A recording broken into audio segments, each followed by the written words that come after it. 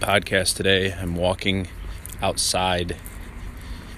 I have to take money out of the bank to get my car fixed, which took a shit on me the other day. So excuse the outside noise or enjoy it, whatever you want.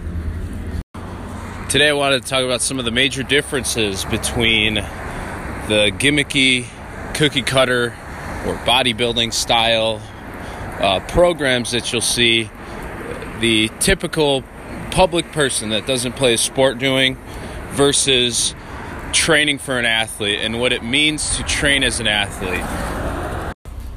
First thing I would like to address is the splits of the workouts or the general goal of the workouts day to day. So in a bodybuilding or more of a basic training program that is to improve your physique, you're going to see things like today is arm day, today is shoulder day, today is chest day, or something like that.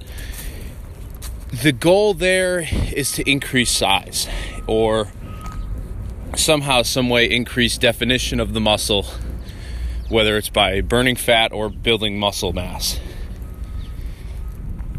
The goal for training as an athlete is not to increase muscle size necessarily, but to get the body to move better so it performs better out in the field.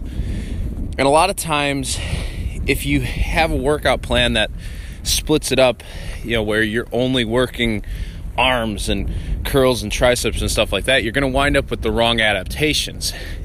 Really having big biceps and triceps is not going to get you to throw much harder than you currently can right now. Having a big chest, I'm certainly someone that proves this. Having a really big chest is not going to get you to throw harder either. So understand what you want to get out of each workout. So rather than having a split where you're going by body parts, I recommend getting a plan that states what you want to get out of each day. Okay, today is going to be a lower body strengthening day. So you're going to squat and deadlift and things of that nature.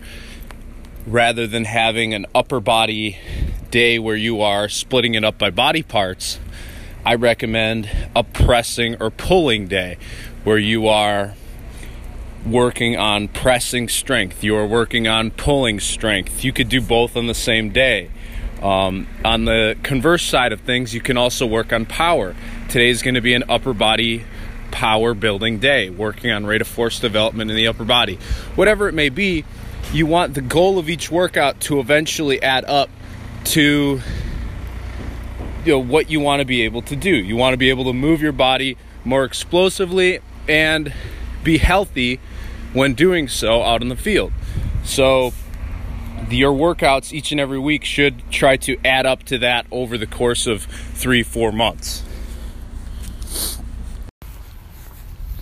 Next topic I wanted to touch on is the use of cardio in your training and how often I see it being used by baseball players and how little it is really needed for baseball players.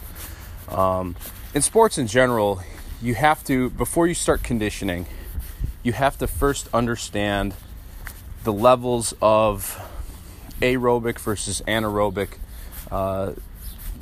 energy systems needed. So in a sport like soccer, for instance, it's very much split in half, where you need high aerobic capacity, which means you need to be in very good condition to be able to move for a long, extended period of time at a slow pace.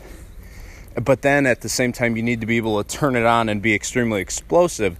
That's the anaerobic side of things. That's where weight training and plyometrics, if done properly, that's when they should come into play. Out in the baseball field, the energy systems are much, much different. It's almost entirely anaerobic. Where being in good condition comes into play is more in the recovery side of things between games or even between innings. You want to make sure that you have good capillary density, which can come about from conditioning. That allows for better gas exchange and nutrient exchange to the muscles and to the tendons and things of that nature.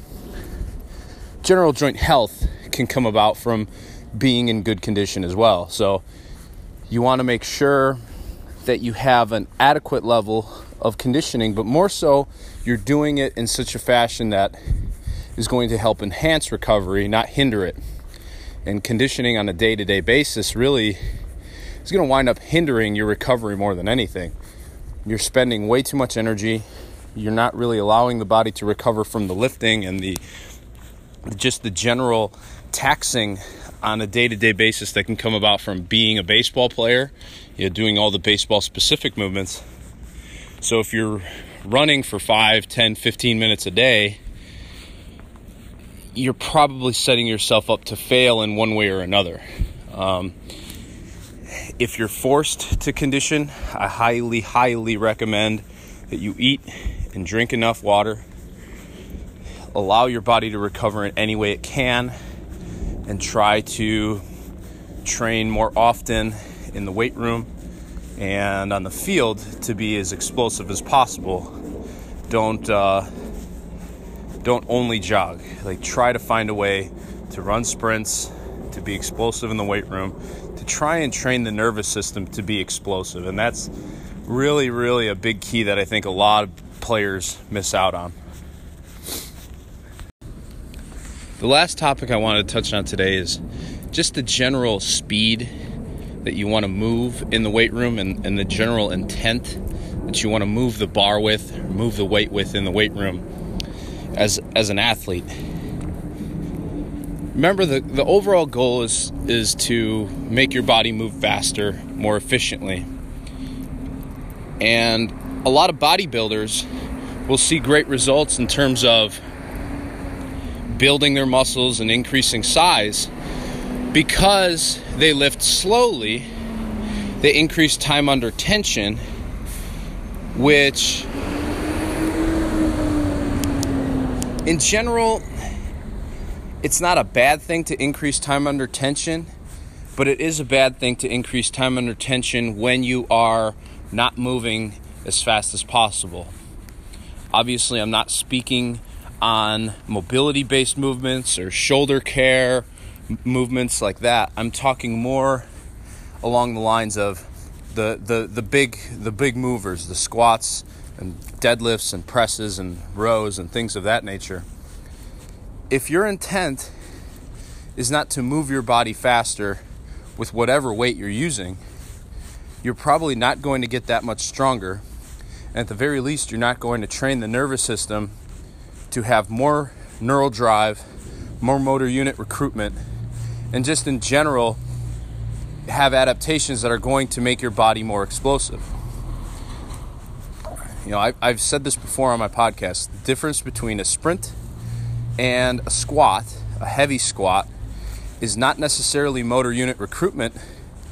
It's the actual actin and myosin bindings.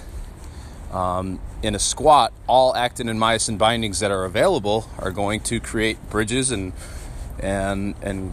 it's going to cause the strongest contraction possible. Whereas in a sprint, you're recruiting all available motor units as well, but the actin and myosin bindings aren't necessarily going to be binding together all at once. You're going to pass over a lot of actin and myosin bindings to create a more high velocity movement. So whatever you're doing in the weight room, you want to try and make it as high velocity as possible so that your body can create the adaptations to become a better athlete in general.